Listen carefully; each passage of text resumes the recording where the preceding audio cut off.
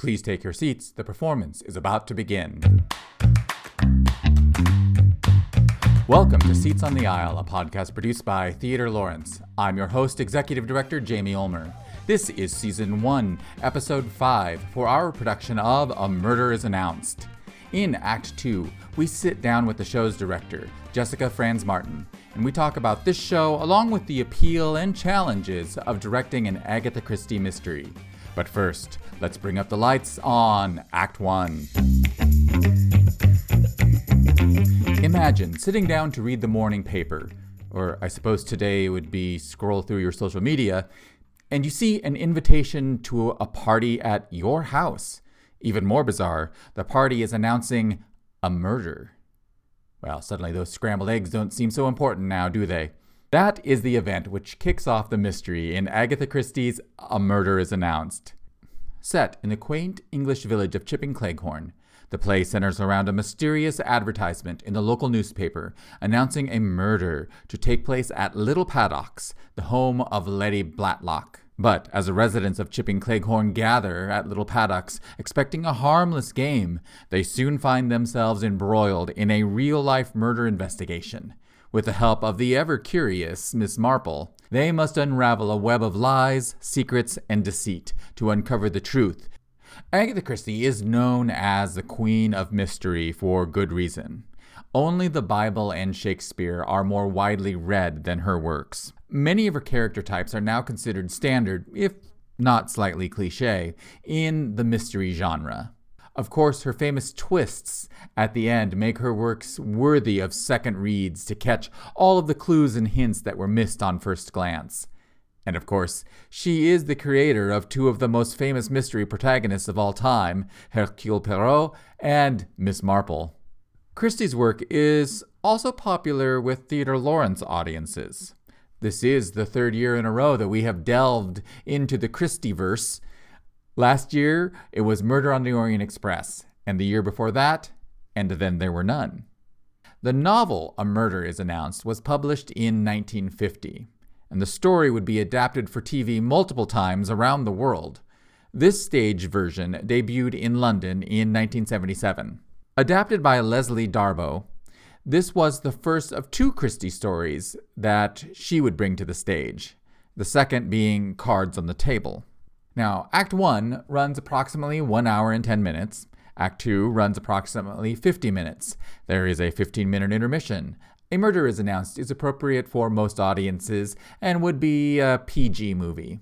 This is the first time Theatre Lawrence has produced this script. We also want to mention that we are doing a little experimenting at the bar for this show. We're experimenting with pre-ordering intermission drinks.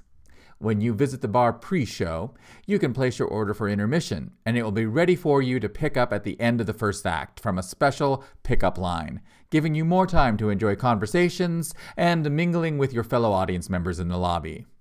Now, let's dive into Act 2. Jessica, thank you so much for joining us on the podcast today. I'm so happy to be here. Thank you for asking. You bet. So, what should audiences expect when they see A Murder is Announced? Okay, so when an audience member walks into the theater, James and I wanted to have the audience feel like they were coming in for a cup of tea. So they're coming in, they're just having a nice evening of theater, but there are aspects of the set and of the music they'll hear that just seems a little off. You know, so a normal cup of tea with just something a little askew, but you can't put your finger on it. Okay. I love that. And I think that could also be an accurate way to describe some of the cast. Even when they're not in character. They'd agree with you 100%. Yes. So are there any particular challenges that a director faces when they are directing a murder mystery? And how do you address those challenges? Sure. So I think, every style is going to have their challenges. And with a murder mystery, really the key is to always be a step in front of the audience. You know, you really want the audience on the edge of their seats, just ready, coming with you for the ride, but not in front of you, so that they are guessing who's the killer, or they already know the ending, but so that you're keeping them along. But you have to make sure they're with you. So you can't leave them in the dust, right? Right. And so I think the key is just finding that balance of you know, getting that excitement while also, you know, keeping them just happy and loving the entertainment in front of them. Yeah, and that really it is a balancing act. Yes. You know, because you don't want to telegraph and give too much away. Right. You know, you still want them to be involved in that solving putting the puzzle together, but you need to make sure that they've got the clues in front of them. They say that, so one of the reasons Agatha Christie is just still is an incredible writer and people are still reading her is that she sets up these amazing stories, and so they're really entertaining, but also by the end you may not have guessed the ending, but you feel like you could have. Right? She gave you all of the tools, and maybe you just didn't put it together, but you could have if maybe you had read it a little slower, or just in some way a little clear, you know, read it a little sharper. You could have figured it out. Yeah. Well, so this is not your first time you've directed Agatha Christie here at Theater Lawrence. No, last year I was honored to direct Murder on the Orient Express, also by Agatha Christie, but a slightly different type of story. Yeah. The other one was in a train. Yes. This one is in a house. A train moving through countries, and the fun thing is that was a complete strangers. So from all different countries, you know, all coming to this one place, whereas Murder is Announced are all neighbors in one house, so that everybody knows each other. Everybody's been to the house before.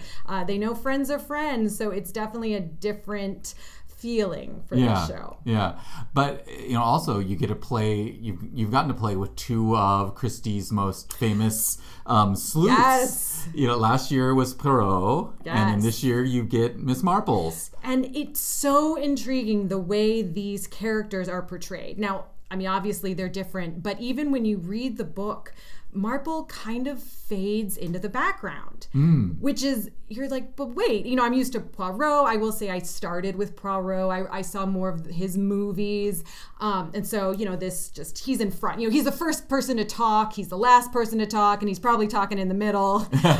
He shows how smart he is, you know, and Marple really blends in, because that's really what Agatha Christie loves about her, is that she blends in so people don't notice her, and so then she hears everything, and people are just very willing to tell her their secrets. Right. And so while she was there, it was maybe not that vocal part, but she was always there. And I think that for our show, it's very similar, is that she's always there, and you realize at the end, you're like, wait, she was always there. She did hear everything. She notices everything. And everyone just seems to want to just disclose their secrets to her. Yeah. Just a nice old lady who no one worries about, and just not to worry about. And she's right there soaking it all up. Yeah. And it is so interesting, though, that you point out the difference between those two characters, who are so iconic, but they are so very different. So different. Yeah. Well, so let's talk about you a little bit and some of your work outside of here. You're pretty active in the KC theater community. What are some of the things you've been doing recently, and maybe what's next after you solve this mystery? Yes. Well, I was very excited. Recently, I played Becca in Rabbit Hole at Summit Theater Group, and that's one of those bucket list roles that you read a script and you go, oh, if only, and then decades later, you get to play that role. So that was pretty incredible. And a theater I hadn't worked with, because there is so much theater around here. It's exciting. Yeah.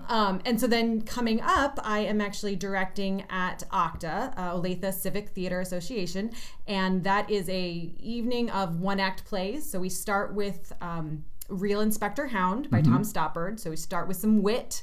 Then you got Year Intermission, and then we do Black Comedy by Peter Schaefer, which is just farce and people falling over things. Yeah. And that's always a good time. Yes, exactly. So you act and direct. The ultimate question that people who do both get asked is, which do you prefer? I know I've been asked it. Which do you prefer, directing or acting? I prefer the one I'm not doing at that time. I love it. No, and to be fair, I love doing both because I'll be directing, and I love creating that vision and just being with that team and getting to that final show, that performance. And then I love the opposite, not the opposite, but of being an actor and just being able to focus on one person, one character, just how, and just digging into the details. Yeah. And physically and vocally. Whereas when I'm a director, I don't really think about anything physical. I just eat my candy and focus on the show. So. Yeah, they are two very different skills, even though they're related. So similar yet so very different. Yes.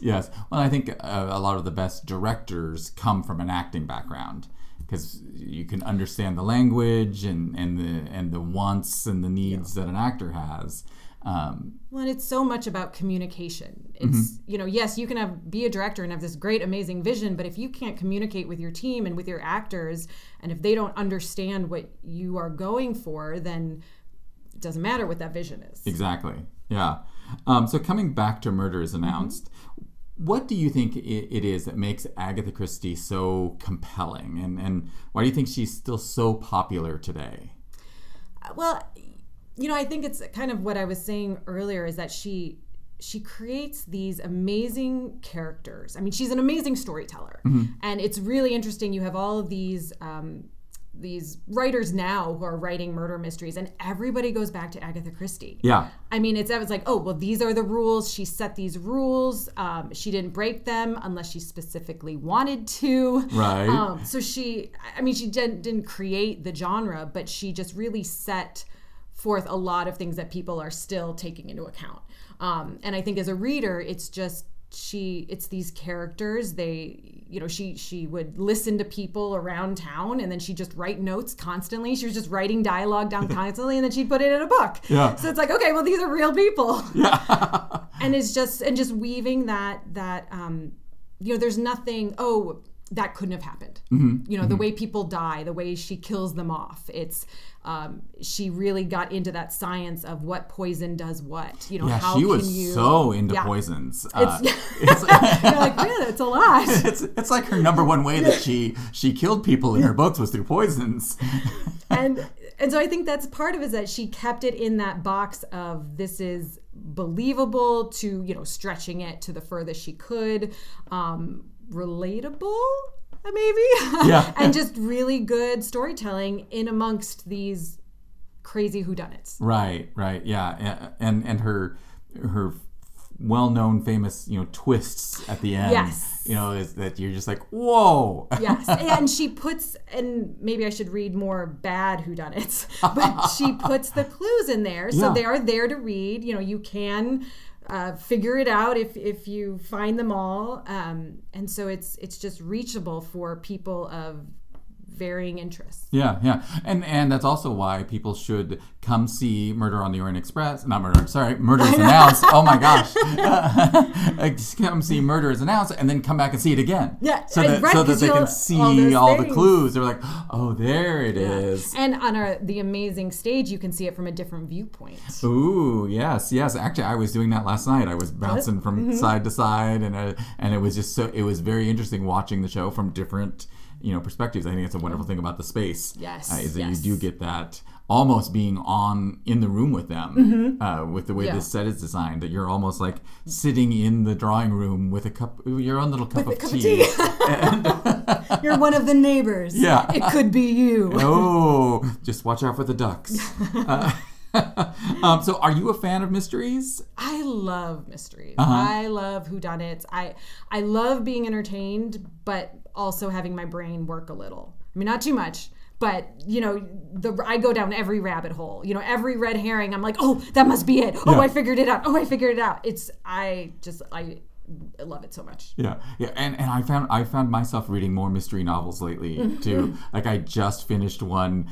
Everyone in my family is a murderer or something like that. And it's so Agatha Christie. It even like spells out the rules of writing because the guy is a writer of mystery books, so and his family is caught up in this. But yeah, it's just they are just so compelling. Yeah. So do you have an Agatha Christie favorite? So I will say A Murder on the Orient Express. But that's also, again, it's those movies I started with. So Poirot is a place in my heart. But Marple is close second. And I'm pretty sure it's totally going to bump it out of the way. Oh, funny. So when all the bodies are accounted for, what do you hope an audience takes away from seeing this show? So I think first and foremost, I want the audience to just have had that cozy, fun night at the theater, and just you're going to laugh, you're going to gasp, and then you'll laugh some more. So that's the primary. And then underneath that, it is that level of, you're in a room full of these people that you think you know, but you don't really know the inside. And so just the next time that you have these preconceived notions, I mean, we all have them, of course. And the next time you see someone and you just kind of think, oh, I know who that person is, just, take a beat to go, I don't know what's happening on the inside. I don't know the full story. Yeah, they really could be a secret twin. Exactly. Every person you see, is that a secret twin? Well, and that's the thing you had mentioned too. Is like the show is funny. Like yes, Agatha Christie has some good humor. Yes, she knows how to find it. It's subtle. Yeah, but she gets it in there. Yeah, and this adaptation I think does a nice job. There's some really fun characters. I think audiences are going to just get a hoot out of. I enjoy watching them. Yeah, and it's that being allowed to laugh. Yeah, right. Yeah. Because Agatha Christie, I don't know if preconceived notions of what you expect when you come into the room, but she has the characters.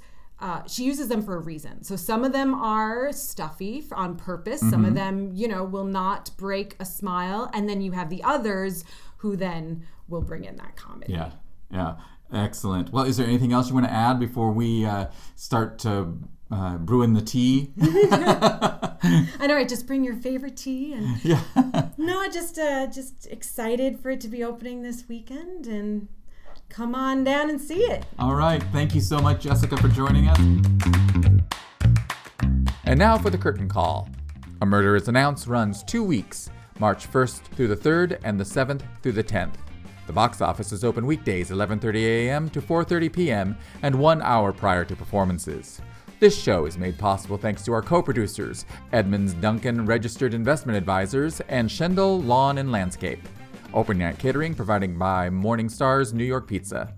Coming up next on the Theatre Lawrence stage in April is the comedy I Hate Hamlet. I'm Jamie Ulmer, and thank you for taking a seat on the aisle with us.